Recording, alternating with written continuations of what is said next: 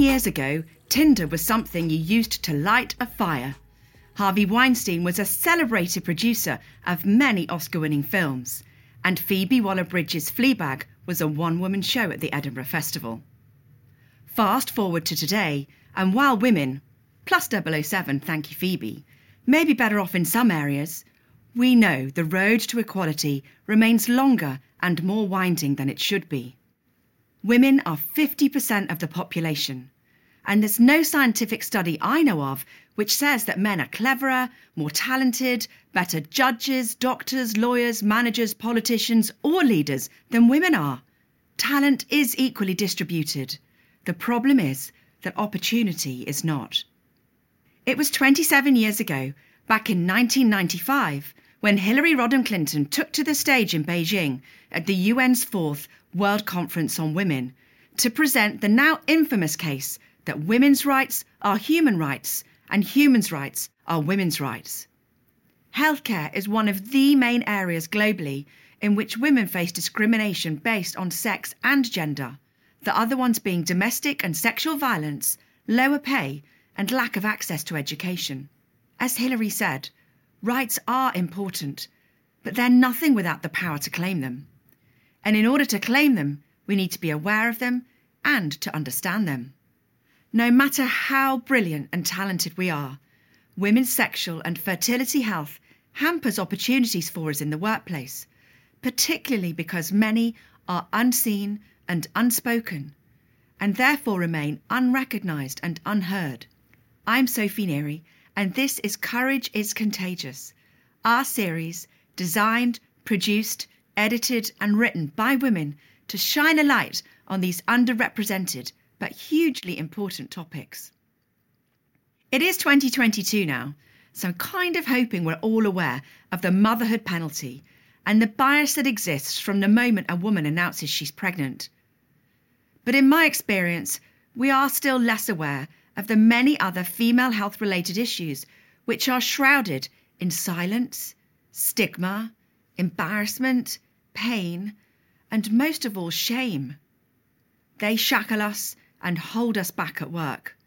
And so much of this is still tied up in traditional society's definition of womanhood. In order to fix a problem, we have to know it's there in the first place. So Courage is Contagious will hopefully make us all a little bit more conscious of women's health, particularly sexual and reproductive health in the workplace, and to be courageous in normalising conversations around them.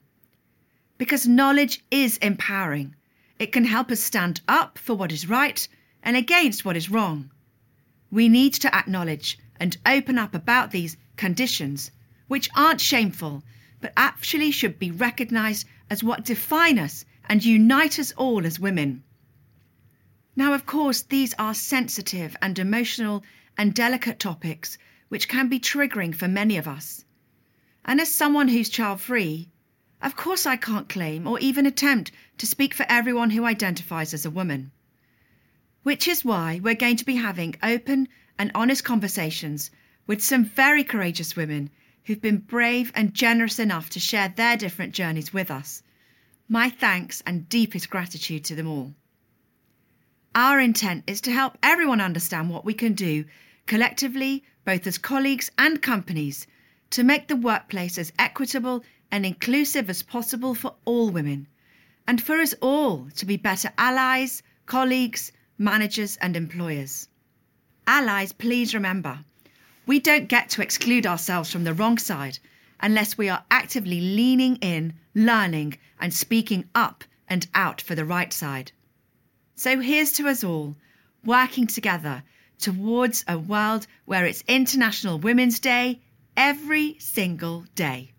A world where expectations aren't set by the stereotypes that bind us or shackled by the stigma of fertility issues that can cause so many of us so much stress and pain and shame, but where we are freed by our personal passions, talents and interests to live our best lives and be our best selves. A world where we aren't obliged to impress anyone else with our life choices, and where we have no responsibility to live up to anyone else's expectations of us. Only the strong can be vulnerable, We really do rise by lifting others. And I know that courage can be so very contagious. I do hope you'll come join us now in the conversation. Until then, shine on.